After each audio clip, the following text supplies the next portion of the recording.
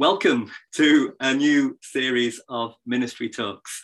As you might have seen in the note that David King sent round, we're going to be working our way through Paul's letter to the Church of God in Rome. And I had intended to give you a long introduction this evening to this letter to help set the scene for what we're going to be studying together.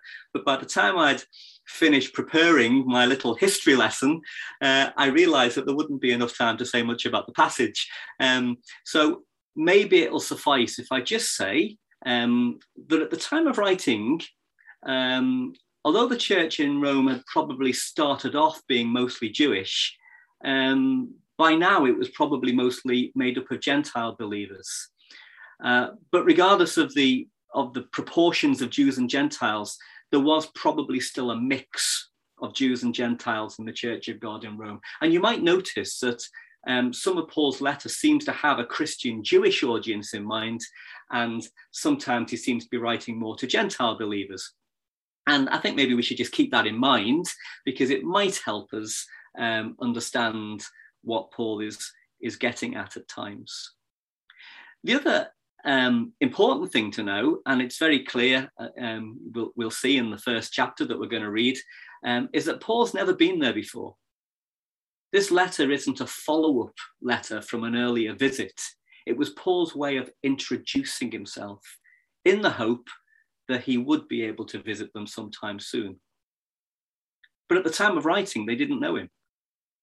And he wanted them to know who he was, what he believed in, and why he wanted to visit them.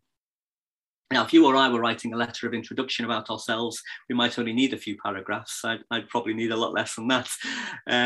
But Paul goes much further. And this letter is far more than Paul just introducing himself. It contains some deep and important teaching, as we'll see as we go through our program over the following weeks. Now, with so much teaching, we might pick up on several themes as we go through Romans, and various scholars have suggested that there are all sorts of different themes as a main theme in Romans, or at least important themes. But I think there's a sort of general agreement that the overarching theme is simply the gospel, as Paul calls it right from the very start of this passage, what it is and how we should respond to it. And we'll be looking at the doctrines of the gospel in more detail as we go through our study.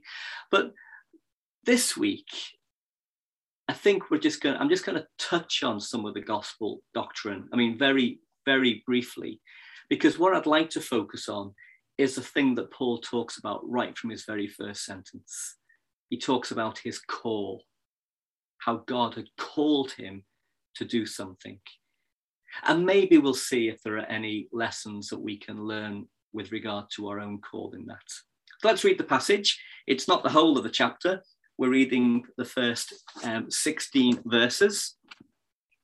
I'm reading from the New International Version as usual. Verse 1. Paul, a servant of Christ Jesus, called to be an apostle and set apart for the gospel of God, the gospel he promised beforehand through his prophets in the Holy Scriptures, regarding his Son, who, as to his earthly life, was a descendant of David, and who through the Spirit of holiness was appointed the Son of God in power by his resurrection from the dead, Jesus Christ our Lord. Through him we received grace and apostleship to call all the Gentiles to the obedience that comes from faith for his name's sake. And you also are among those Gentiles who are called to belong to Jesus Christ. To all in Rome who are loved by God and called to be his holy people, grace and peace to you from God our Father and from the Lord Jesus Christ. First, I thank my God through Jesus Christ for all of you, because your faith is being reported all over the world. God, whom I serve in my spirit in preaching the gospel of his Son, is my witness how constantly I remember you in my prayers at all times. And I pray that now at last, by God's will, the way may be opened for me to come to you.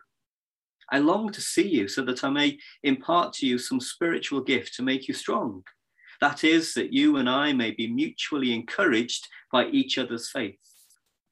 I do not want you to be unaware, brothers and sisters, that I planned many times to come to you, but I have been prevented from doing so until now, in order that I might have a harvest among you, just as I have had among the other Gentiles. I am a debtor both to Greeks and non-Greeks, both to the wise and the foolish. That is why I am so eager to preach the gospel also to you who are in Rome. For I am not ashamed of the gospel, because it is the power of God that brings salvation to everyone who believes, first to the Jew, then to the Gentile. I'll leave it there. So there's loads in there that we could talk about. So I can't just can't talk about everything in that passage. We could have a mini ministry on several of those verses on things I'm not going to talk about.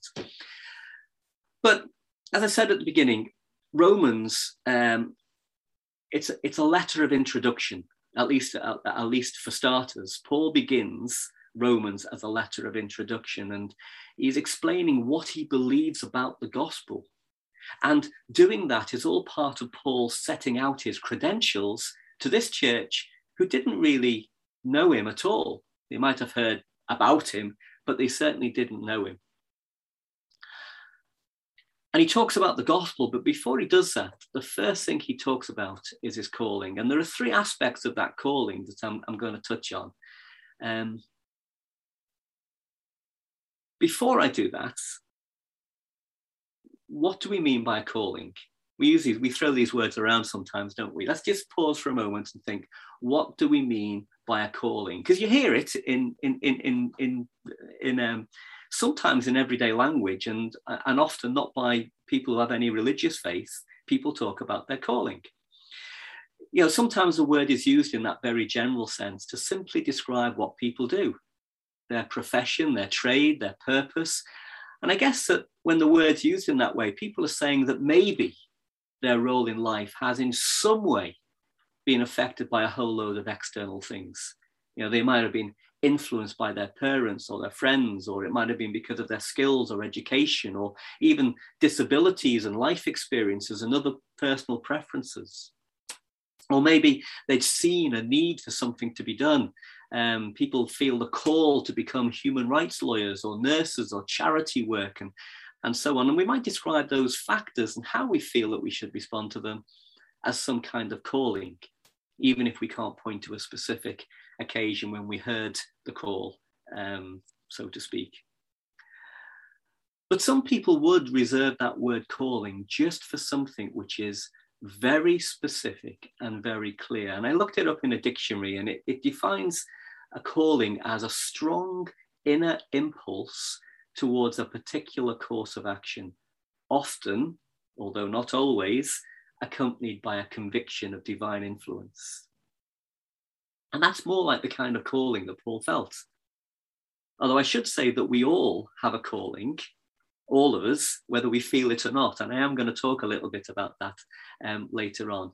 But to be clear, the kind of calling which is more about how we feel about the kind of work that we should do or not do isn't really a calling, is it? It's more the case that we just feel drawn to something. And although the influences may be external, the feeling is still coming from within ourselves, isn't it? It's not an external calling. Now, of the many influences which might affect how you and I feel and about our own decision-making, divine influence is certainly one of them, in the sense that through God's word and the Holy Spirit, we know what type of people we should be. We know how we should behave. We know the kind of things that we should do and care about. And as God's work within us has the power to shape our lives, we might feel drawn to certain types of work. We might feel that we've found our calling in a similar way as other people feel about their secular employment.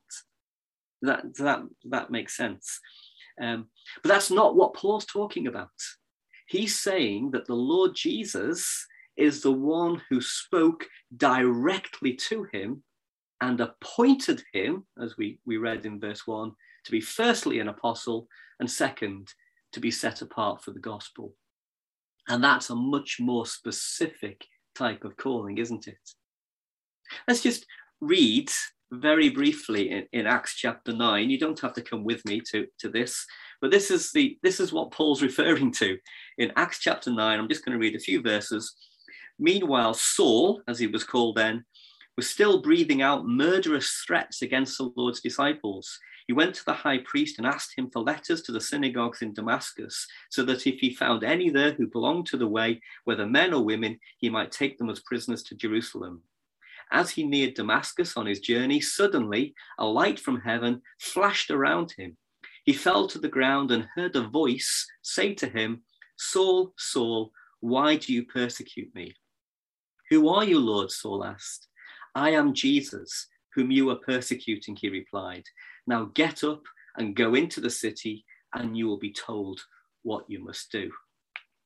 So that was pretty specific and pretty direct and pretty clear, wasn't it? And that's the key thing here, is that Paul experienced something which was dramatic, clear, and precise. It wasn't just a gut feeling. He didn't just drift into a new role by trial and error. He was going in one direction with a good idea of what he was going to do with his life, and the Lord intervened, stopped him in his tracks, and gave him some very precise instructions. I'm not saying that every specific call from God to Christians since and Christians today is accompanied with bright lights and voices from heaven. Of course it isn't. But Saul, as he was called, as I say, was left in no doubt that the Lord was speaking to him. And maybe that's a test that we can apply if you or I ever feel that God is calling us to do something extraordinary, something more than the general call, which applies to all Christians, which I'm going to come on to a bit later. It should be something clear and precise, where we are left in no doubt that God is calling us to do something. And of course, most people don't experience that, because if everyone experienced it, it wouldn't be extraordinary. And of the many Christians in Paul's day, Paul had a unique experience that not even the other apostles had. So it is something, in Paul's case, something very unusual. But Paul referred to his calling when he gave testimony before King Agrippa. And we get a little bit more detail there of what the Lord said to him, because Luke didn't record it all, didn't tell us the whole story. I'm just going to very briefly just read a couple of verses from Acts 26, because it does give us a little bit of important extra information. So 26 and verse 15.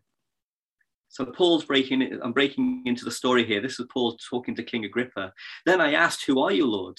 'I am Jesus, whom you are persecuting,' the Lord replied. 'Now get up and stand on your feet. I have appeared to you to appoint you as a servant and as a witness of what you have seen and will see of me. I will rescue you from your own people and from the Gentiles. I am sending you to them to open their eyes and turn them from darkness to light and from the power of Satan to God, so that they may receive forgiveness of sins and a place amongst those who are sanctified by faith in me.'" So there's more detail there. And Paul could say, again, that this call was very specific. And it wasn't just specific in terms of the Great Commission. It wasn't just the fact that he'd been called to preach the gospel. He had a very specific mission objective. He was to take the gospel to the Gentiles. So I think there are three aspects of Paul's calling which we should know. Firstly, he was called to be an apostle. That was in verse 1 of our passage. He was called to be set apart for the gospel, also in verse 1. And as we just read, he was called to a ministry among the Gentiles. Now, I just want to talk very briefly about each of those. First one, what do we mean when we say that Paul was called to be an apostle?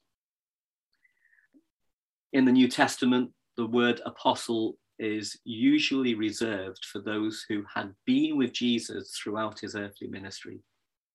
And we can see that criteria in Acts chapter 1 when they chose Matthias.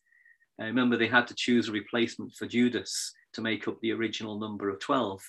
And you might remember they actually shortlisted two men before they chose Matthias. So it's clear that they thought that there was more than one person who had the credentials to be an apostle.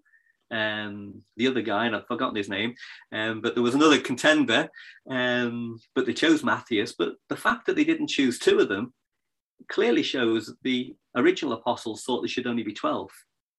And maybe that's part of the reason why Paul had a hard time establishing his credentials. He didn't meet the original criteria. And by the way, there wasn't even a vacancy because they already had 12.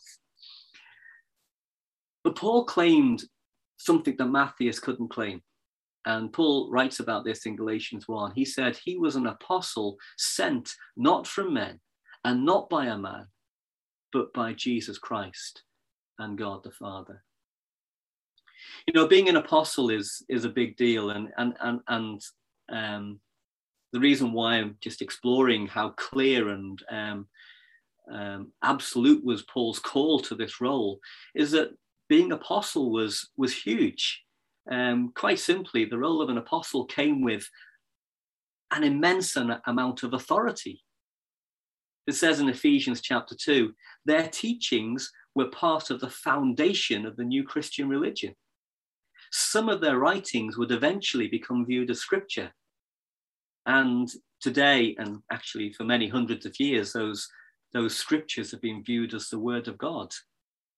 It's a huge thing to be an apostle, and a huge thing for Paul to claim without any endorsement from the original apostles at the beginning, that he'd been called to that role. The Pharisee who had once persecuted the church had become a significant part of its foundation. And is there anything relevant for us in this? Yes, I think there's a great encouragement for us to know that when God calls, he doesn't always call those who we might think are the natural choice. As Paul wrote to the Corinthians, God's power was shown all the more in what Paul felt was his own weakness and unsuitability for what he'd been called to. So that was the first aspect of Paul's call, to be an apostle. The second aspect was being set apart for the gospel. It was to be his absolute priority. It was his focus. It was his full-time occupation. And none of us are called to be part-time Christians, of course. You know the expression Sunday Christians. That doesn't apply to us, does it? But there is a sense in which we're all set apart for the gospel. And I think that Paul is differentiating himself here from other Christians set apart from the gospel in the way that we are, but have other occupations. Paul was, in the same sense as we recognize some in churches of God today, he was a full-time ministering brother. He was called to a full-time role. Now, as an apostle, clearly Paul had a big role already, that foundation role in teaching and defining the practices of the early churches, and he had a role in ensuring compliance as well with the teachings and practices. We often find in his letters that he's either endorsing good behavior or condemning bad behavior. And all of that is consistent with the Great Commission of Matthew 28. Remember, the Lord said that we should make disciples, baptizing them and teaching them to obey everything that the Lord has commanded. So all of that apostle stuff was very much in keeping with his calling and the Great Commission. But Paul felt his call was more specific than that. He saw himself very much as a missionary, taking the gospel to those who knew nothing of the grace of God. And when we talk about the gospel, we sometimes use that phrase, the whole counsel of God, which means that the gospel is more than just how to get saved, isn't it? It includes the obedience bit that we just thought about, obedience to all the Lord's teachings. And it was Paul that used that phrase, the whole counsel of God. We find it in Acts chapter 20. Paul's ministry certainly included the teaching of believers and the nurturing of churches. But in Acts 20, he also described what he felt was the focus of his mission. He said, "My only aim is to finish the race and complete the task the Lord Jesus has given me, the task of testifying to the good news of God's grace." And that's what we see in Paul's missionary journeys.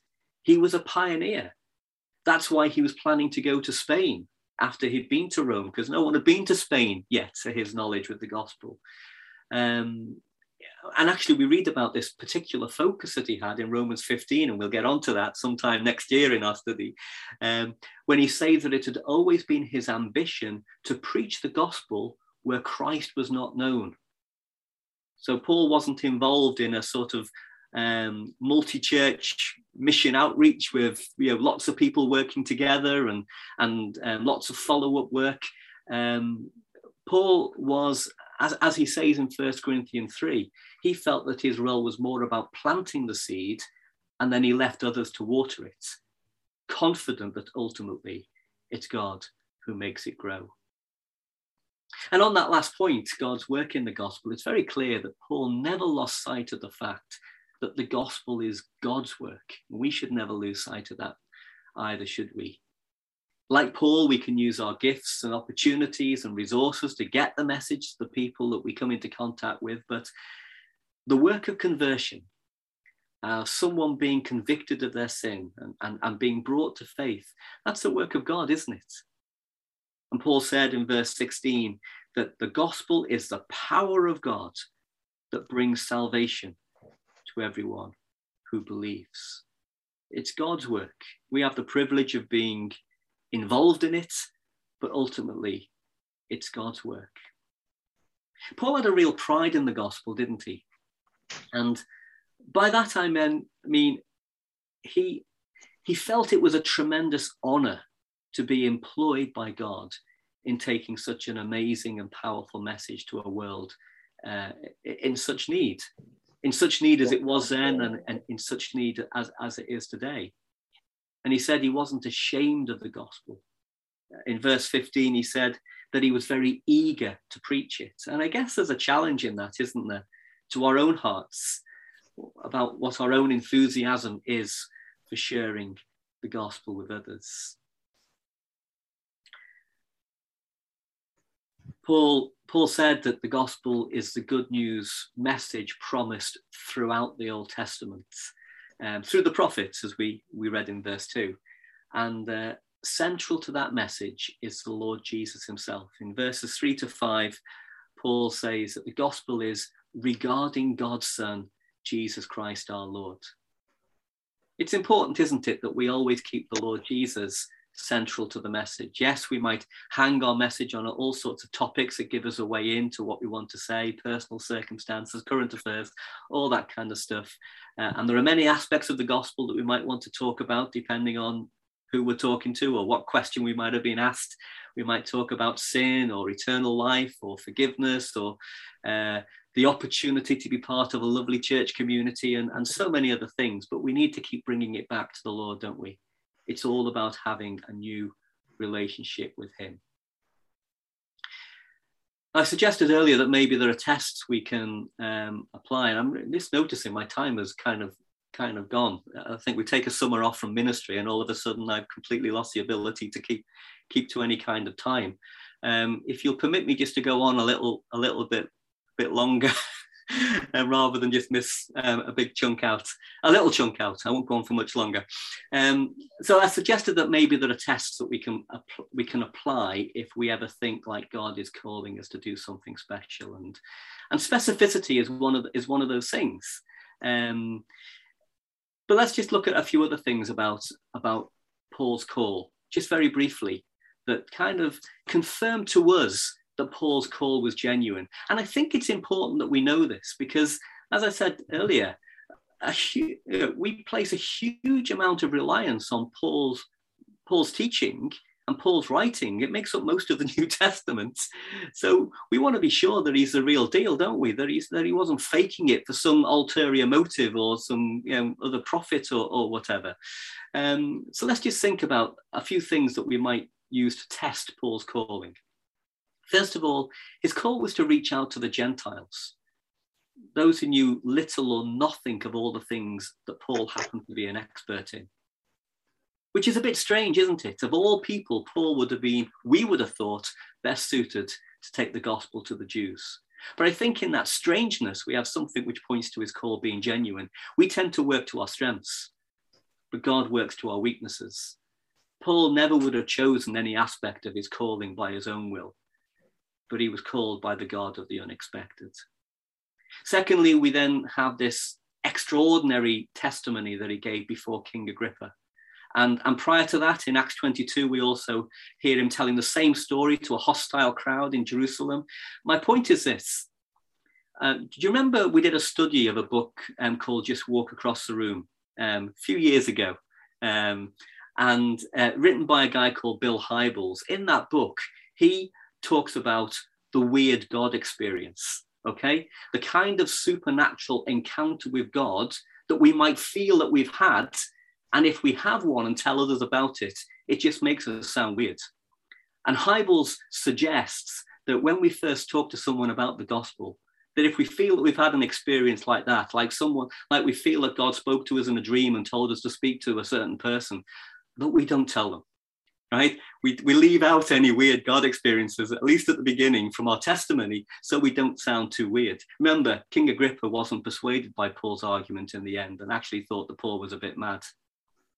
But Paul didn't tone down his testimony before Agrippa or the crowd. Why? Because it was the truth. And he wasn't concerned what people thought about him. And he wasn't trying to win any favors. He didn't care about what he was going to suffer for the sake of the gospel. He told the truth because he was absolutely convicted that's what God wanted him to say.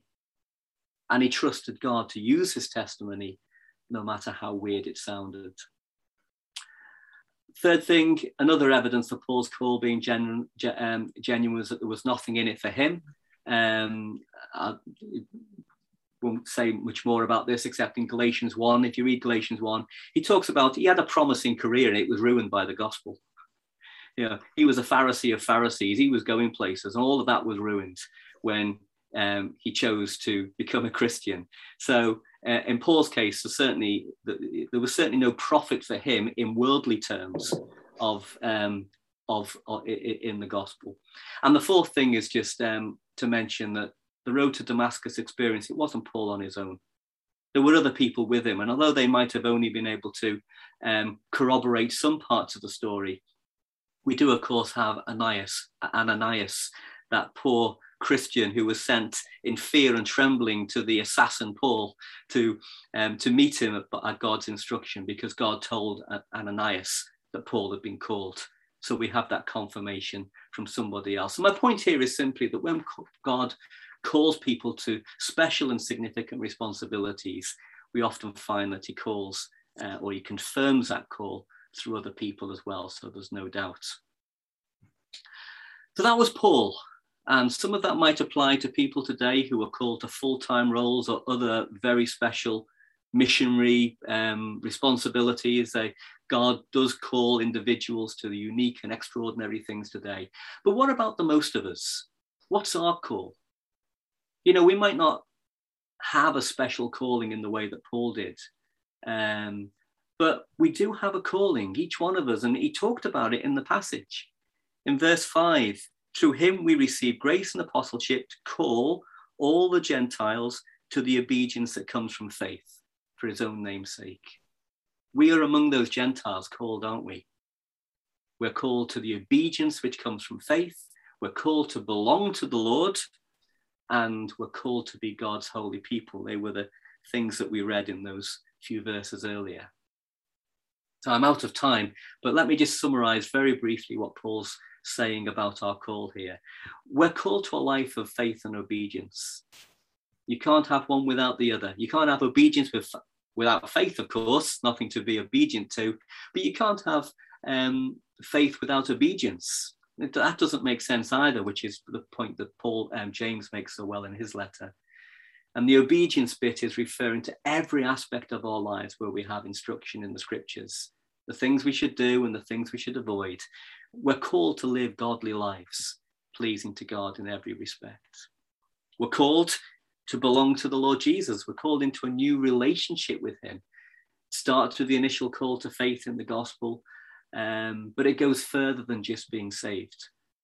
We belong to him, and just like people in any close relationship, as well as enjoying all the security and blessings of that relationship, we should always be trying to do the things which please him.